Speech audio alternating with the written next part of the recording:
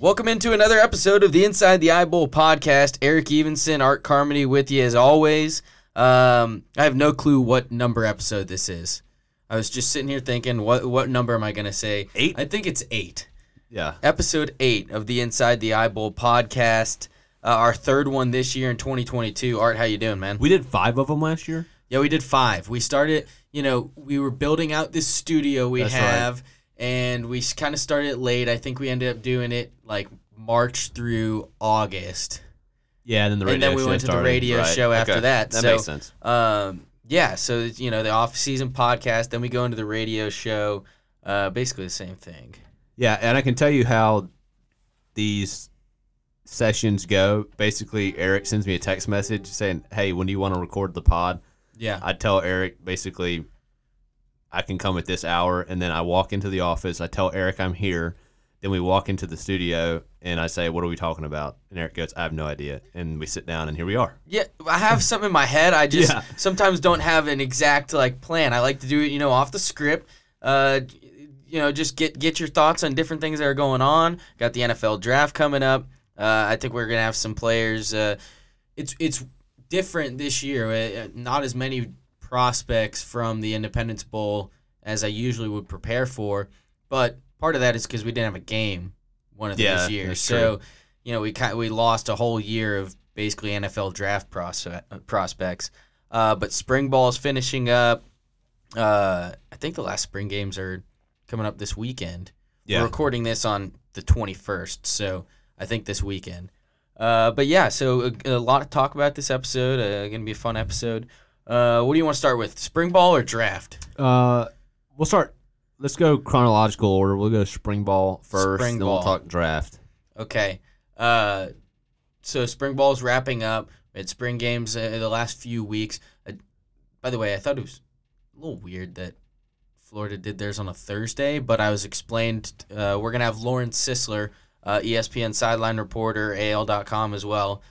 She came on the podcast, so we'll play that for you guys here in a little bit. But she came on, talked about how Billy Napier wanted it under the lights, and just wanted that experience for his guys. But I was kind of thrown for a loop when it was when I was on a Thursday. But okay, spring ball.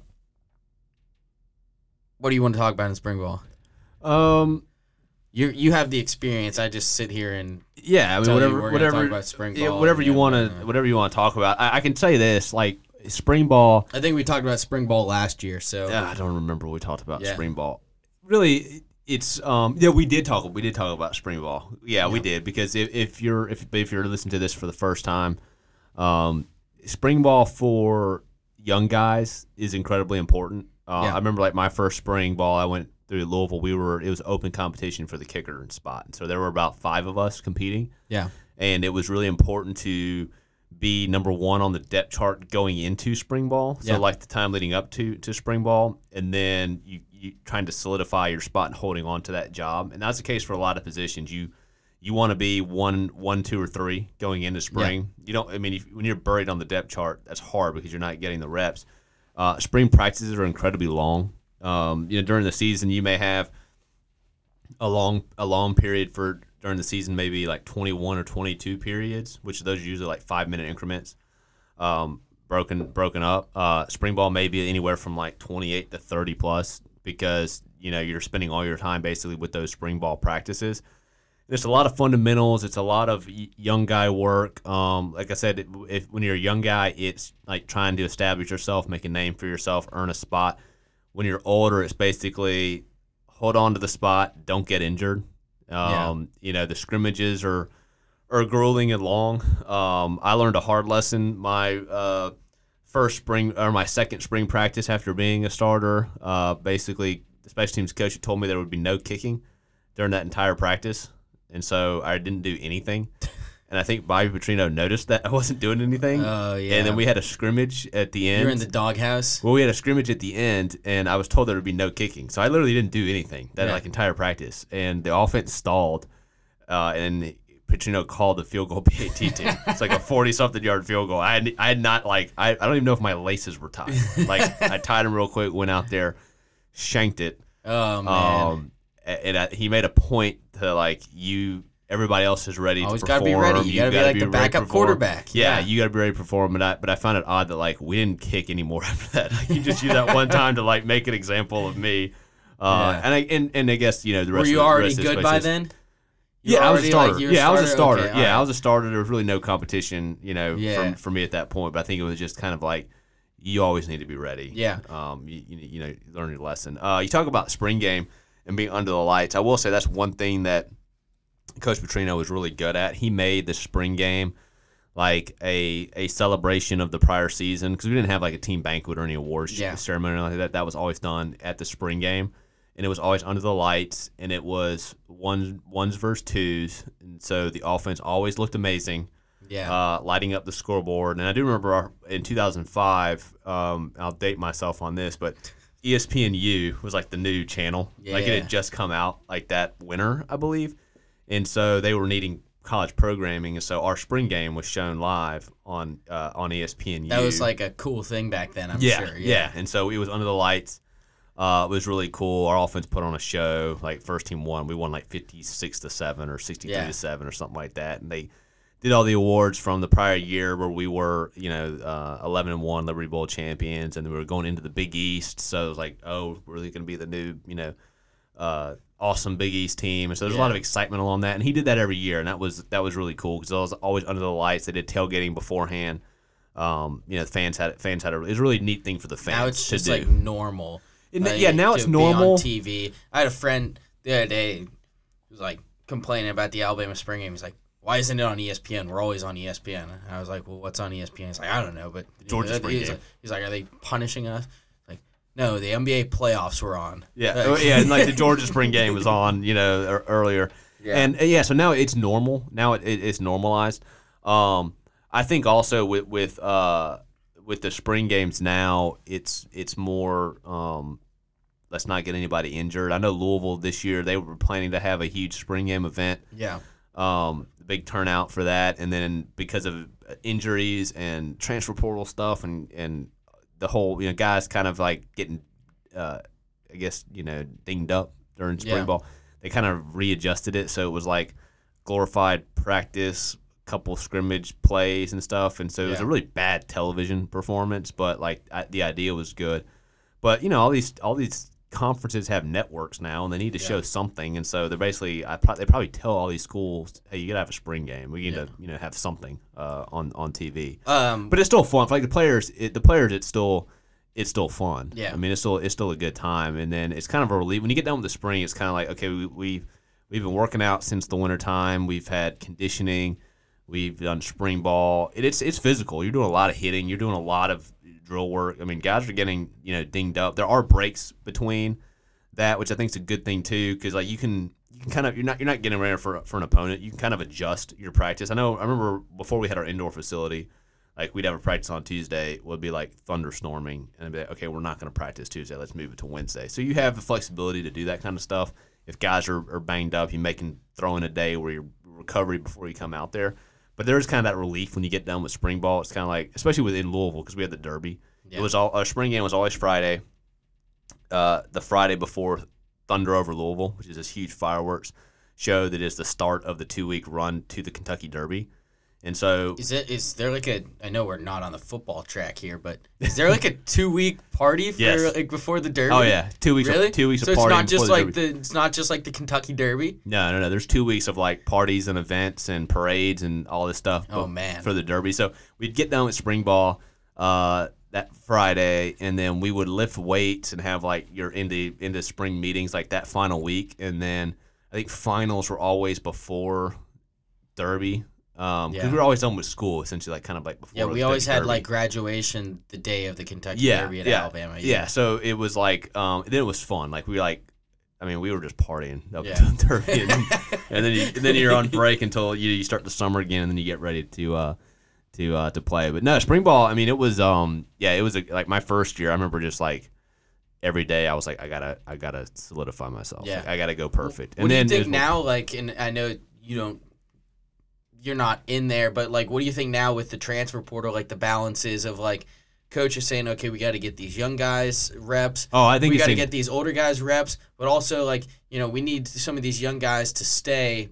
But then you also, coaches are probably trying to evaluate their older guys and their starters and say, do I need to? That's exactly. Do I need to get someone in here? Yeah. Like you're taking reps away almost because you're like, okay, I'm going to give this older, this veteran one more chance to say, okay, you're a starter. If not, I got to get a transfer in here. Yeah, I think for the coaching staff, it's I think it's incredible. Like spring ball is huge now because you've got to see what you have, and especially the big programs like Alabama, Georgia, Ohio State. You basically take your top 15 teams, in the polls. They're basically like, what holes do we have to fill that's going to lead us to winning a championship? And I think you see that last year with Alabama. They're like, okay, we need another receiver. Let's go get Jamison Williams. You're going to see that in the next couple of weeks. You're going to see a lot of movement and holes being filled based on, okay, our starting left tackle, tore his knee in spring ball. Well, we don't have our high school. The guys we're recruiting high school, they're probably not going to be able to get up to speed that quickly. Let's go to the portal, see if we can find somebody that can come in and provide some stability there or some depth there that we lost, in the spring. And you're gonna see a lot of that. So I think the coaching staff, I think spring's become even more important. Like in Louisville, the spring was also like a big showcase time for recruits. Mm-hmm. Like we'd have a huge junior day. We'd have a couple of junior days during spring where they're all on campus and they're all watching practice, which we loved those days because coaches had to be nice. Yeah, like they couldn't be chewing us out. Like I'd be like, our special coach would be like, great job, man. You're kicking the ball great today. I'm like, you've never said that to me in 3 years here.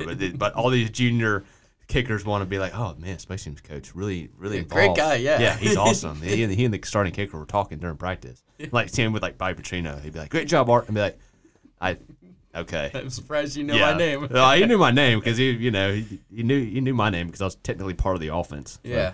But yeah, we loved the junior days because that was more like more fun. Fun practices. So now they're wrapping up and guys are just going home. They come back in June. Yeah, some guys will stay in May just if they want to get ahead in summer school or if they're behind and they got to catch up or if they're trying to work towards a degree. Some guys will stay in May, but primarily the majority of them, that's kind of the only break you have.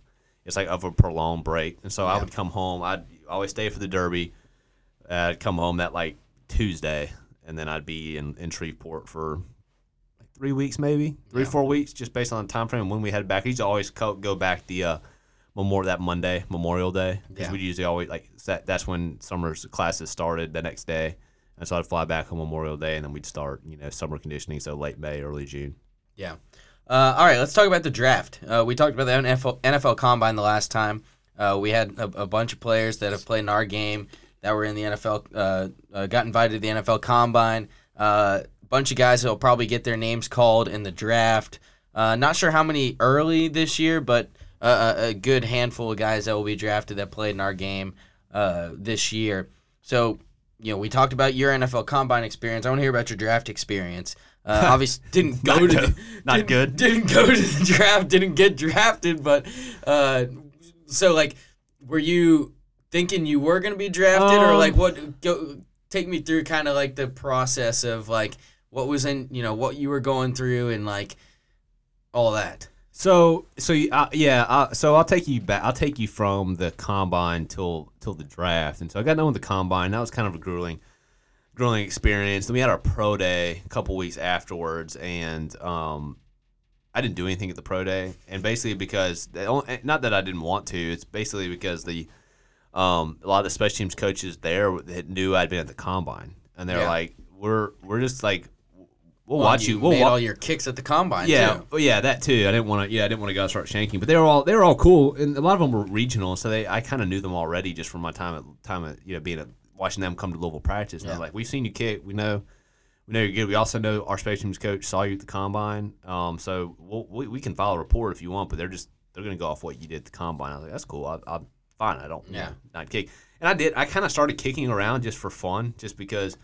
We were in the indoor facility and the nets were down. I was like, I might as well just get some work while I'm here. And so I kicked just to see if anybody would watch. And a couple of the scouts watched, but really, the other ones were like, hey, good luck, good luck in the draft. Basically, that's what they said. And then I had workouts with the Falcons and the Bengals. Like, so they came to campus and they worked me out, put me through, field goal, kickoffs, doing a whole bunch of like stuff, just drills. Yeah. And those were cool.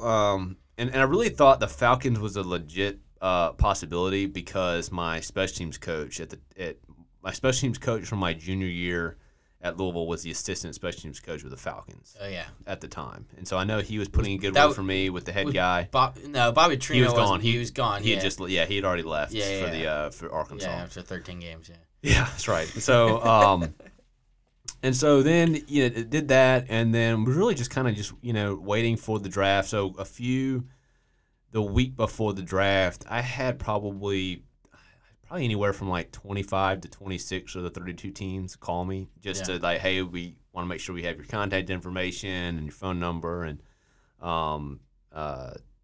who your agent is, basically just make sure they have everything in file. Yeah. And so I was like, okay, this is good. And then I decided to at the time we were moving out of our house. I was like, Brian Brom was my roommate. He was getting ready for the draft also. He was potential first round pick. So it was fun hearing his perspective on things because he was like flying. The teams were flying him in because he was a potential first round pick. So like he would go to Tampa and he'd come back and tell us stories about Gruden basically telling him he sucked. That I think like the Titans came and worked him out at Louisville, so that was cool because they took him out to dinner. And then it was cool just hearing his side of things. So it was completely different than like what I was going through and some other team was going through.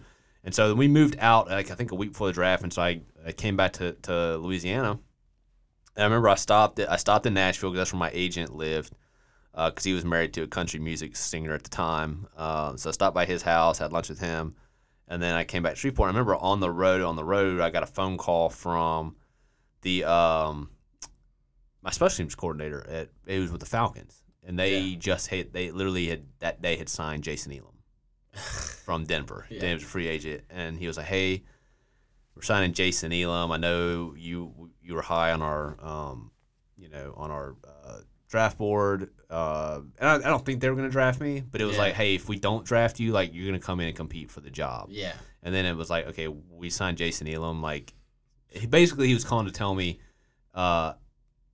don't sign with us. Yeah. Because like we got a guy that we're paying Jason Elam a lot of money. He's not going to make the team. Yeah, unless he breaks his leg, like you're not making the team. And so I was disappointed because I really thought that was a good opportunity, but I also appreciated the fact that he immediately called and was like, hey, don't come to Atlanta. Yeah. And so got back, and again I talked to all those teams, and so that from the draft was like first round. It was Saturday, Sunday, so it was like that was when they started Saturday on Saturday. Yeah. And so I knew I wasn't getting drafted Saturday, but it was more like I want to see where Brian goes. He's one of my best friends, and so he started slipping, and I was like, well, this sucks, And so he went in the early second. I think he was like the 45th pick, 46th pick to Green Bay. Yeah. And we were like, oh, man, that's awesome. He's got a great opportunity. He's going to, compete with Aaron Rodgers.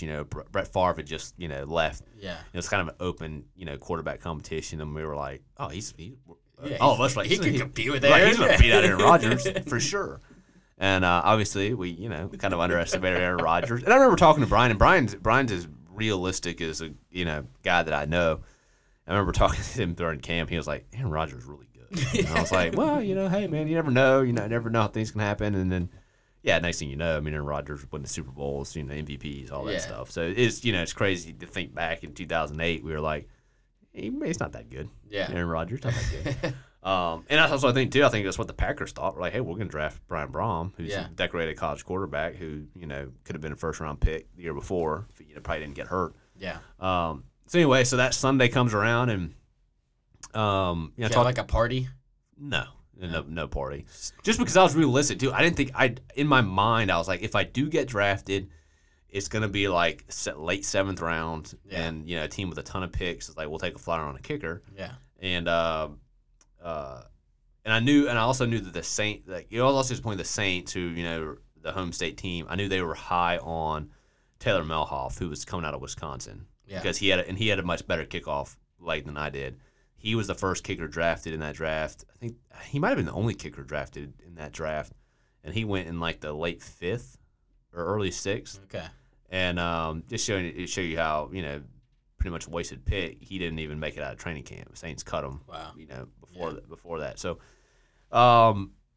late round came and going, and I was like, my phone's not ringing. And my agent was been like, hey, you'll probably start getting phone calls in the 7th round with teams wanting to bring you in as a, undrafted free agent. Yeah. And I was like, okay, Did you have a list of like these like priority like teams? No, after Atlanta, after the Atlanta thing kind of fell through, I was like, I really don't know what options are going to be there for me to really have a solid spot to not just go somewhere, but to win a job. Yeah. And so then the draft comes and goes, and like my phone is like nobody's calling. Okay. And so I called my agent. He's like, yeah, he's like, I've had some teams ask about you, but like nothing definitive. It seems like they're like trying to move on.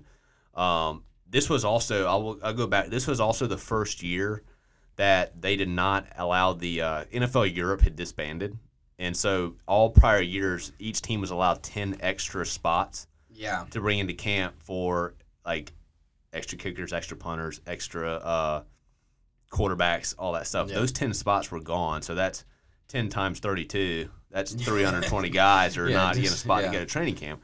And so I had a ton of kicker buddies too, and so I started reaching out to them, and it was like none of us were getting signed. Really? It was odd. Of that draft class, there were like Mel Hall got drafted. I think Brandon Coutu from Georgia. I think Seattle picked him up. But he was going against Orlando Mare. I'll tell you that story in a second. But like Hartley went to Denver, but then he got immediately cut quickly after training camp there. And so there just weren't not a lot of guys signing places. And then Tampa Bay, signed me to go into camp.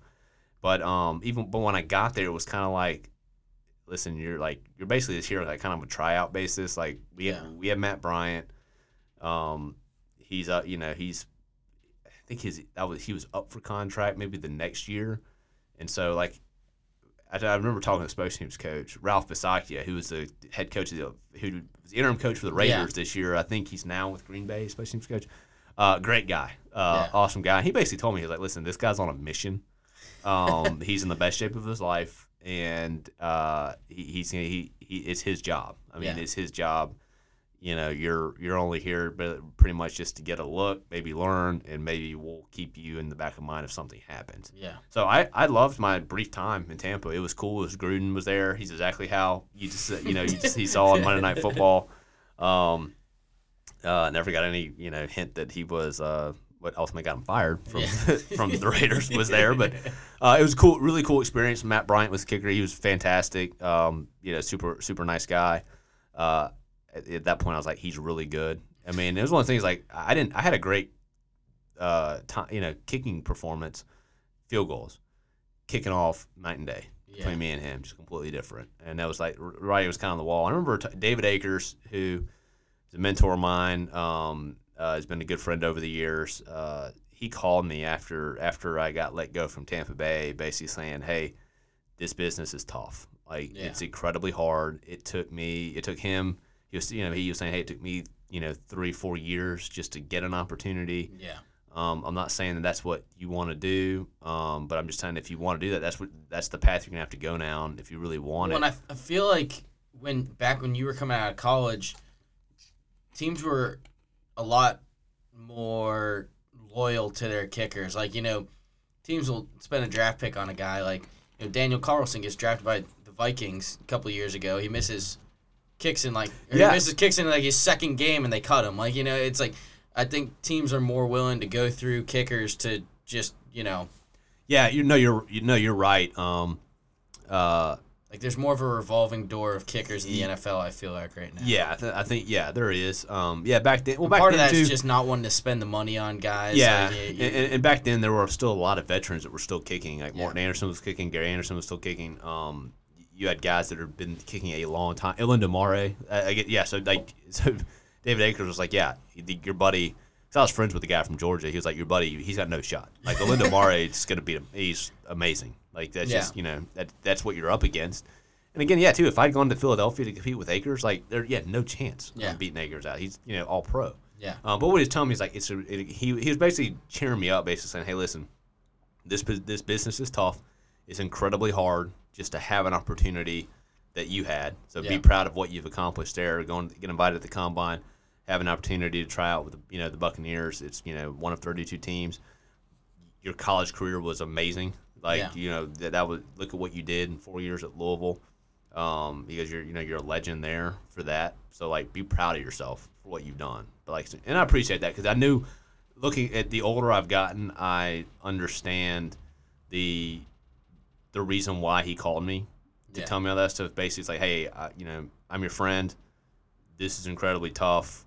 You're gonna look back on this like you're disappointed right now, and you're thinking this sucks, and you're never gonna have an opportunity. But it's incredibly hard. Be proud of what you did. Yeah. So that was my brief time in the NFL. And at that point, I started playing arena football and had a great time doing that.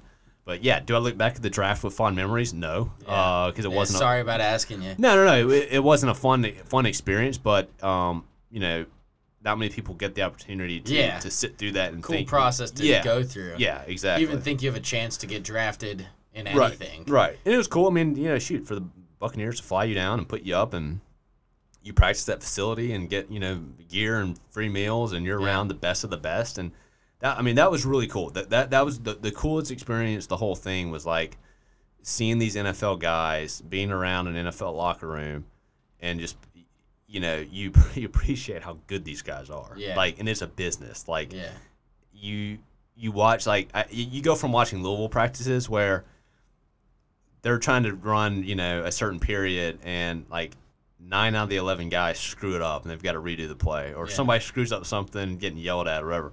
In the NFL, they're so efficient and they don't screw up. And they tell these guys one time and they don't make that same mistake again. Yeah. And if you do, well, guess what? We're going to cut you. We're going to bring in another guy. So, and they're just so good. And then, too, the guys that I was, in training camp with, they ended up getting cut, too. You're like, man, this guy's a stud. Yeah. And, like, and certain, some of those guys ended up bouncing around and ended up making it. But then you're like, for every one of those guys, there's 10 other guys that are just as good that just never get an opportunity. And I tell people all the time, there are hundreds of guys right now walking the streets that are 2-3 years removed from college that can easily step into an NFL roster and perform. Yeah. It's that hard. Yeah. It's hard to get that opportunity. All right, well, that was great, Art. Thanks for sharing your NFL draft story. I'll never ask you about it again. Put that back in the cover and never bring it back out again. Hey, it's what we do for the Eyebowl, Inside the Eyebowl podcast. We're committed to the podcast. That'll do it for Art and I's time today. But we have Lauren Sisler coming on. We had a great talk with her about spring ball. She's been doing some spring games this year, about bowl season, the status of bowls in college football right now with all the changes going on. So a really good talk with Lauren. Let's get to her. ESPN sideline reporter, AL.com, Lauren Sisler. Great talk with her. Let's get to that right now. All right, welcome in now to the Inside the Eyebowl podcast. Lauren Sisler, sports reporter for ESPN, SEC Network, AL.com, motivational speaker. So, Lauren, thank you for joining us. How you doing? Doing good. I'm glad we were finally able to make this happen. I know. You and I have been back and forth trying to get this on the schedule, and spring football came calling, but that's good. Like football in the spring. Who doesn't love football in the spring? So I'm glad we finally got to catch up, and hope everything's good your way. Yeah, doing well. And like you said, we're gonna have more to talk about now with spring football finally. Well, I guess it's technically kind of over almost because everybody's already having their spring games. I think there's one more weekend of spring games to go, but it's kind of already past us and looking forward to the fall now. Yes, exactly. I know. And that's one of those things where people get all hyped up, like football season. It's I can't wait. I'm counting down, so what we're in April right now, May, June, July, August. So like 4 months, like 4.5 months, like, yeah. And I'm like, don't wish this time away. I need to take a deep breath, take it all in, enjoy a couple vacations. I'm going to go home to Virginia and visit my family, working on some projects. And so there's still plenty to keep me busy outside of football season. Yeah, I know. Number one question. You're like, so what do you do when it's not football? And I'm like, trust me, my calendar is loaded. Yeah, everybody's always like, oh, football season will be here soon. I'm like, come on, like give me a few more months. Pump the brakes just a moment, please. Yeah. Yep. So I want to talk about bowl season last year. You covered some games. It was a really fun I think it was one of the best bowl seasons we've had in the last few years. Just a lot of really good games, a lot of fun, instances or things after the game. It felt like it kind of was the bowl season that we're used to having. A year since the whole COVID year in 2020. So, what games did you cover last year, and what were some of your favorite memories or takeaways from bowl season last year?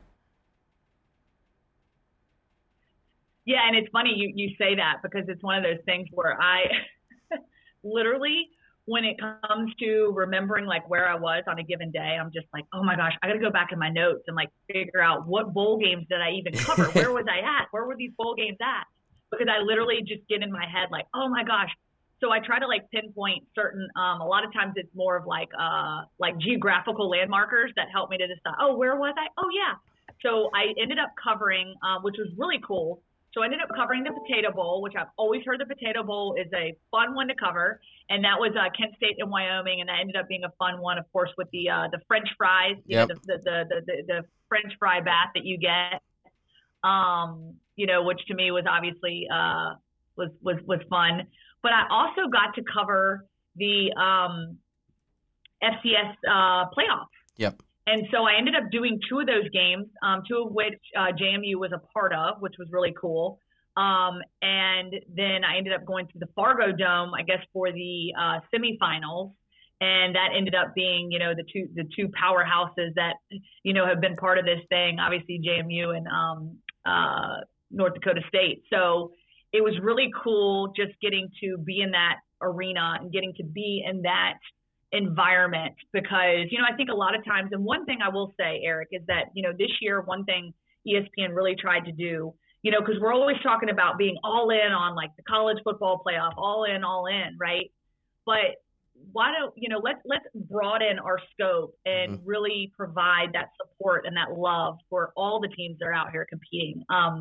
Because I think, and you've probably had this argument and you've probably been through this a lot, how do we continue to make these bowl games significant, right? Yep. And we want people to, we want the players and we want the teams and the programs that when they get, selected to come to your bowl, like it's a big deal. Being able to compete in the postseason is a big deal. Yep. And getting to participate in a bowl game is a very big deal. And that's coming from someone that when I was at Rutgers, from 2002 to 2006, my freshman year, our football team was 1-11 under Coach Schiano, and now, of course, he is back for Coach Schiano 2.0.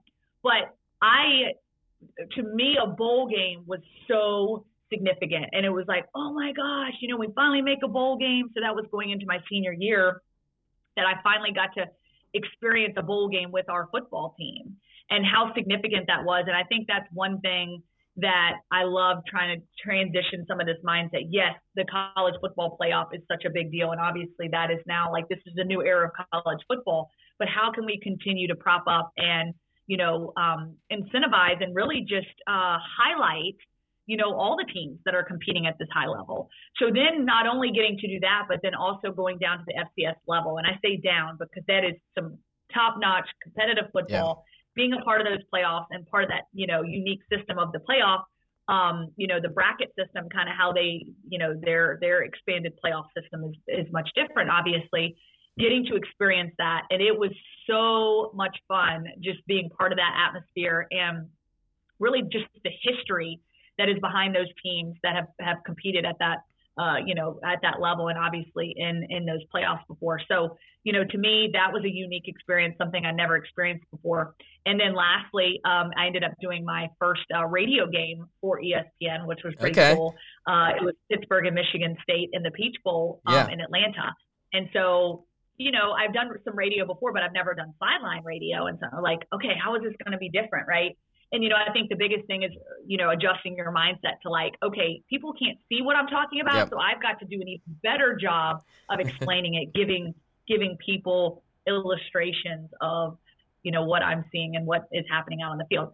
So I thought that was just a unique experience and really cool as well. So it was a fun bowl season, and I'm always thankful for the opportunity to kind of be a part of that. When everything is kind of like we're throwing up the confetti and it's the end of the season, like getting to be a part of that is always special. Yeah, you talked about the teams that highlighting the teams that maybe don't have a chance to go to the playoff. The bowl season is their opportunity to show, who their football team is, who their program is. One of those teams was here in Shreveport, UAB, and you being in Birmingham, you know a lot about that program. What do you think that win, because it was one of the biggest wins of bowl season over BYU, can do for that program moving forward, who's obviously going to the American here in a couple years?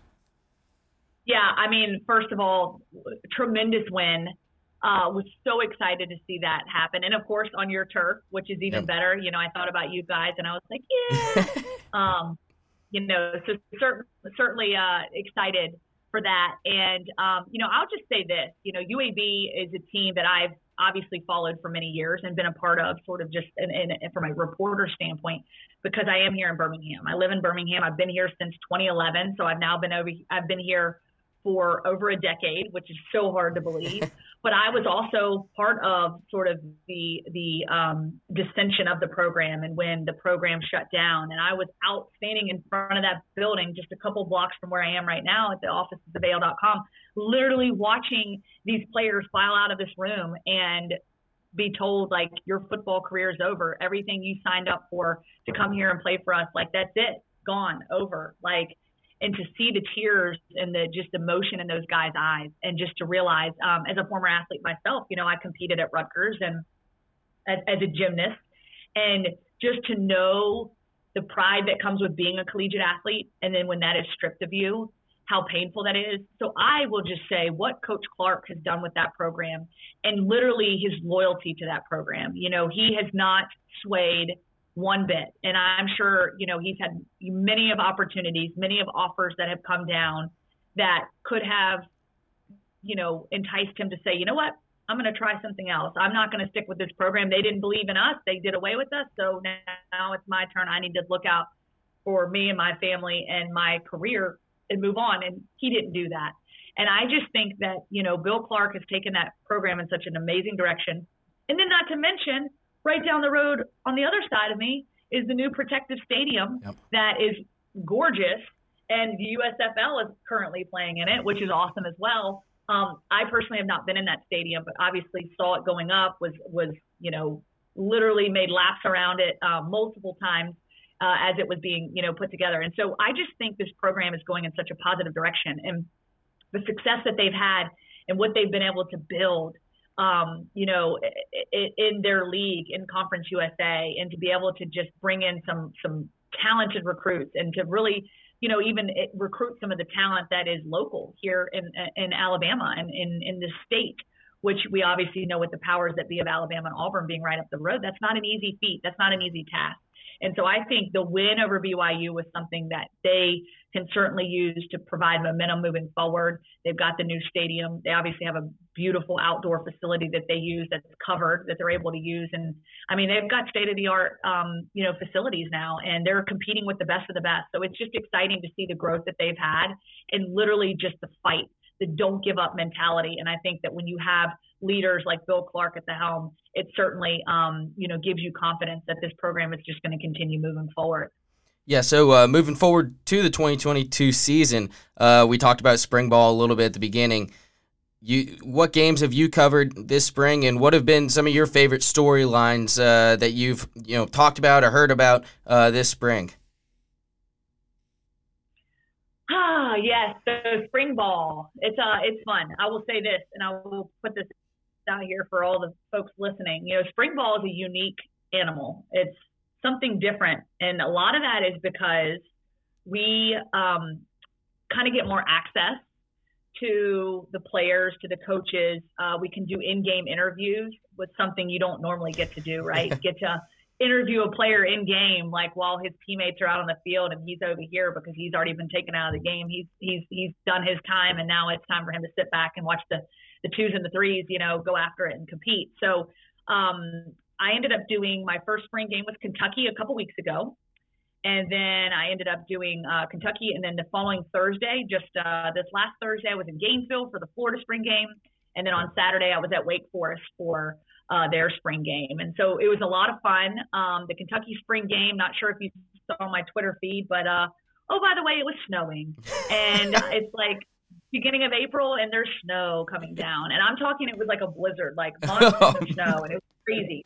For like, we go up in no snow, get in the press box, and literally we're going through, going through graphics and just kind of getting ready for the game. And we look up, and I'm talking like snow's coming down, and all of a sudden you couldn't even see in front of you. Field is covered, it's completely snow white, and I'm like, look, I guess I'm to blame because let me tell you, Eric, I've always wanted to do a snow game. Okay. I've always said, oh man, I just want to do a snow game so bad. Like this would be so awesome. And then I get my snow game right in the middle of spring. I was going to ask. So, are you a snow game person, or do you snow or rain? If you're on the sideline. Oh, no rain. See, if it's going to precipitate, if it's going to be cold, just give me snow. To me, it's almost like let's just have fun in the snow if it's going to be cold. Okay. Yeah.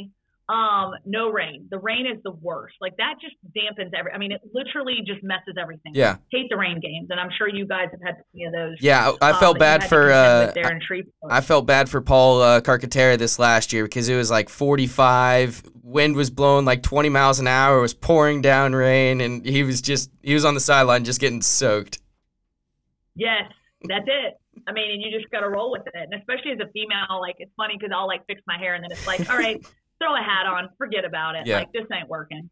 So the snow, but it was funny because as soon as we went outside, I was like, everyone's like, get down there, maybe we can do a snow angel. As soon as I got down on the field, so I ran down from the press box, got down there on the field, and it was like the sun came out and the snow melted like instantly.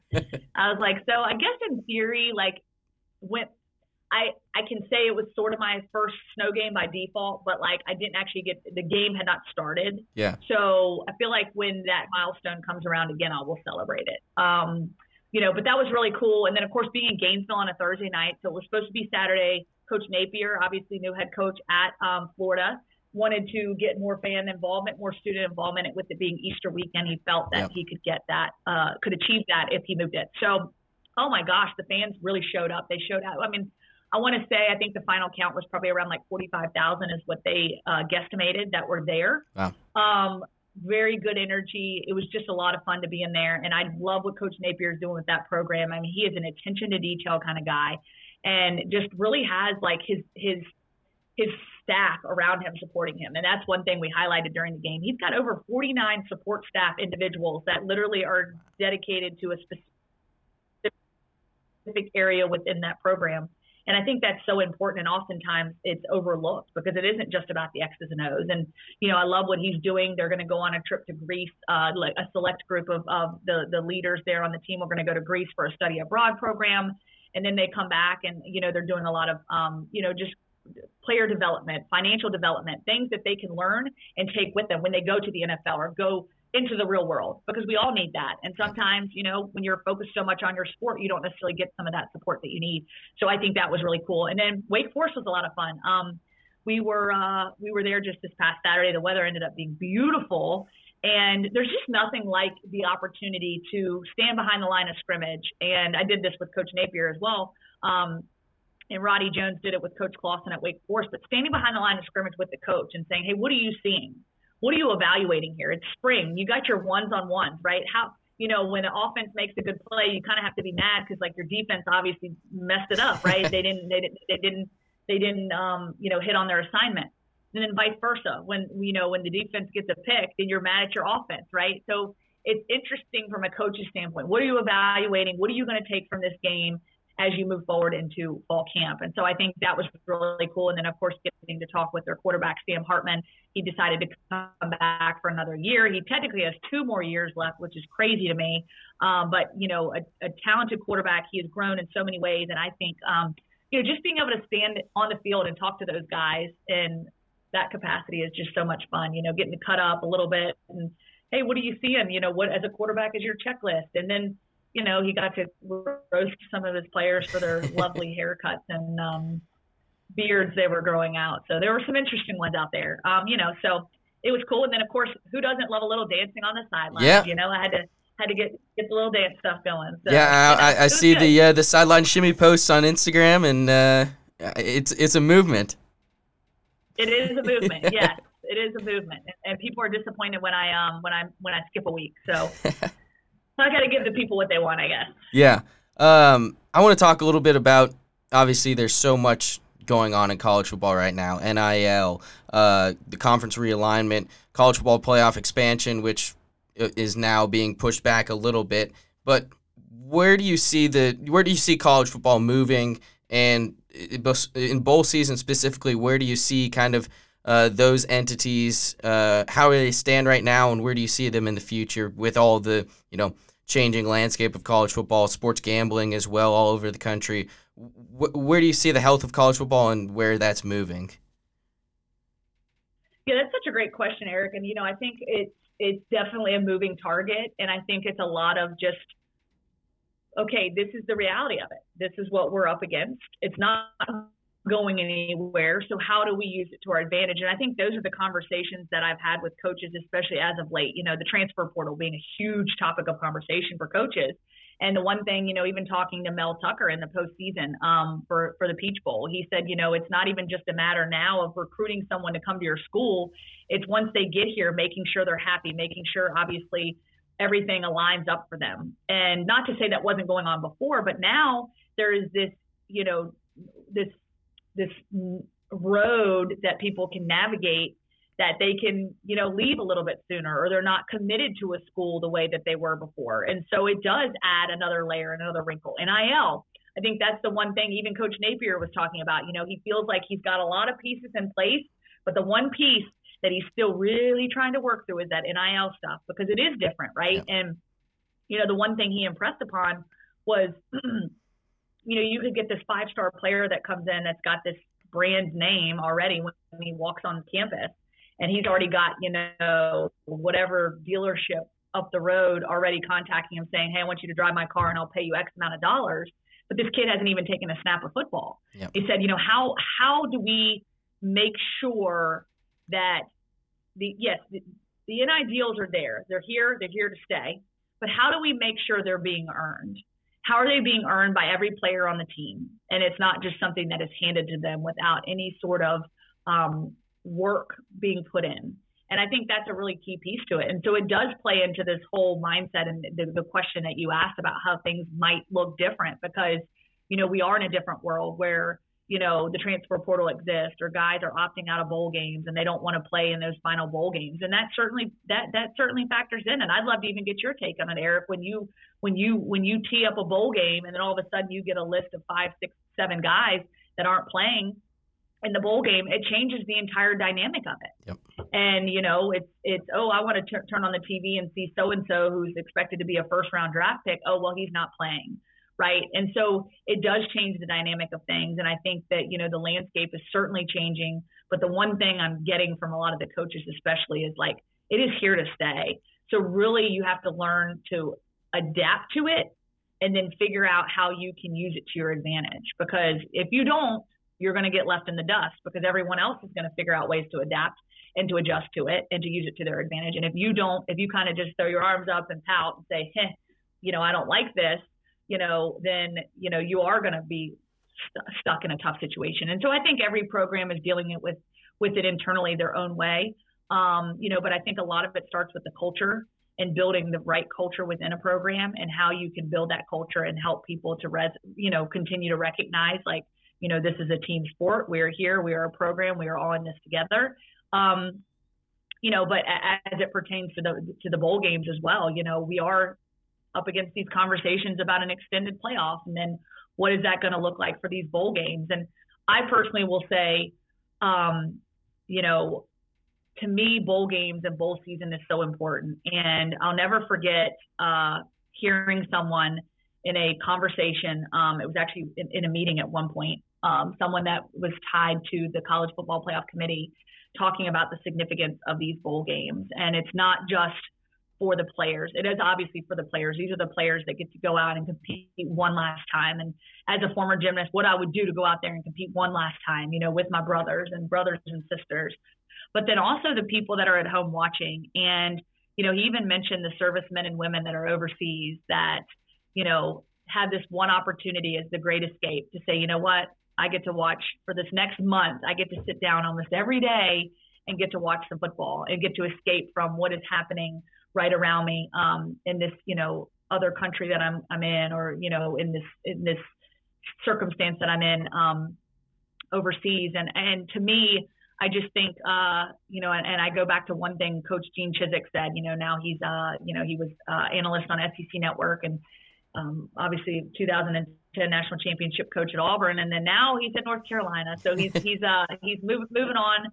But I value what he says and just value his perspective. And the one thing he had said coming out of the pandemic and everything that we've experienced in recent years with just the pandemic and, really football shutting down in essence for a period of time, and then, picking back up, and some schools just not getting the opportunity to play.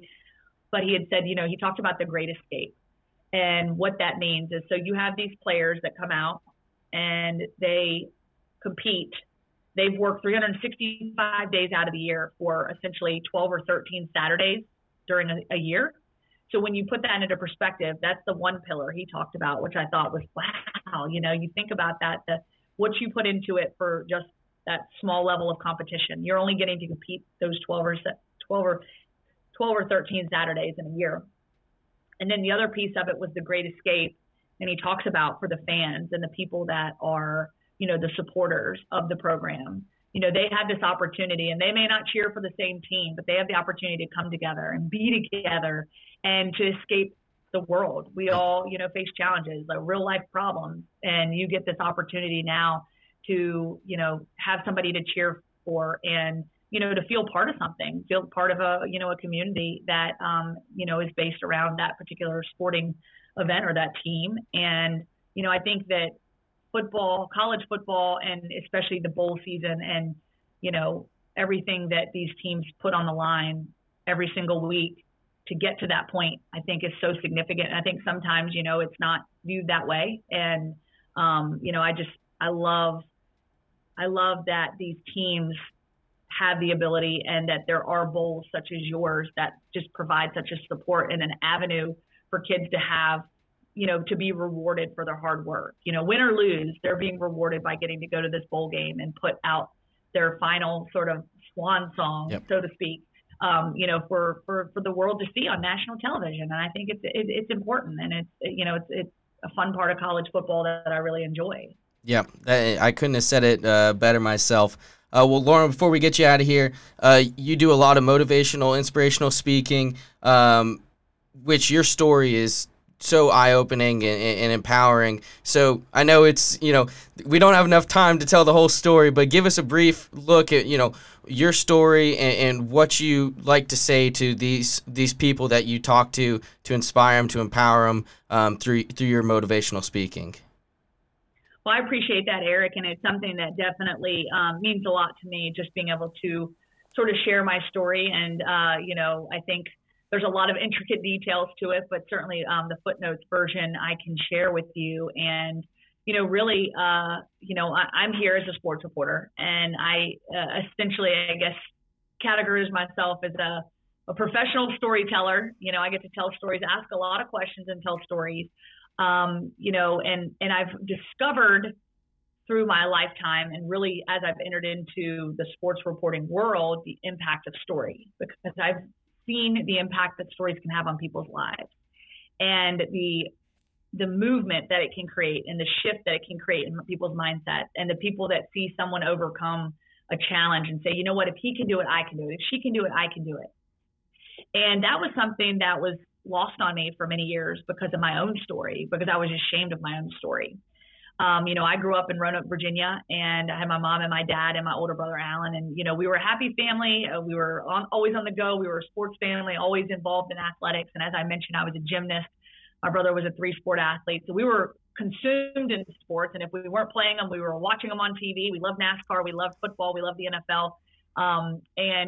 We just, sports was part of like our DNA, and something we always enjoyed as a family together. So I signed my letter of intent to go compete at Rutgers on gymnastics scholarship, and it was my second semester. And unfortunately, I had gotten a phone call from my dad just hours after having talked to him and my mom on the phone to let me know that my mom had died. And of course, it came as a shock, and I just couldn't believe I was hearing him say those words, because I said, my mom, I just talked to her, like, she's 45 years old. What could have possibly happened? And unfortunately, she passed away. And then he said, Lauren, get on the next plane you can. I'll be at the airport to pick you up in Virginia. And unfortunately, he never showed up that day. And he too passed away. And, would soon find out that both of my parents died from prescription drug overdoses. But finding that out was something that didn't happen for me internally overnight. It was a process for me, because I really kind of put up the walls.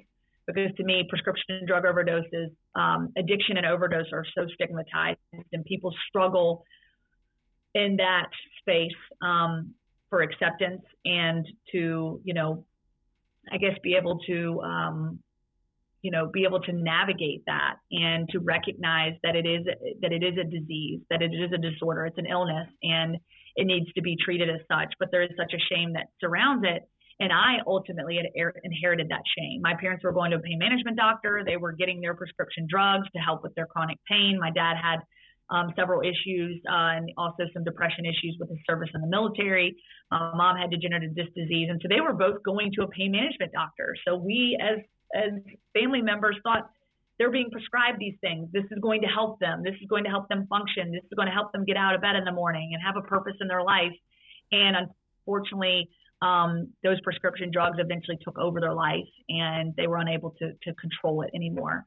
And again, I feel like I inherited that shame because of how addiction is stigmatized. And so, I've spent the last, I would say the last decade truly trying to change that. And really, it was ignited by the realization that we have this story. We all have a story. And those stories have the ability to impact the lives of other people. And when I saw that through my sports career and saw that through my broadcasting and journalism career, I realized, like, wait a sec, these players are entrusting me to tell their story, and yet I can't even share my own.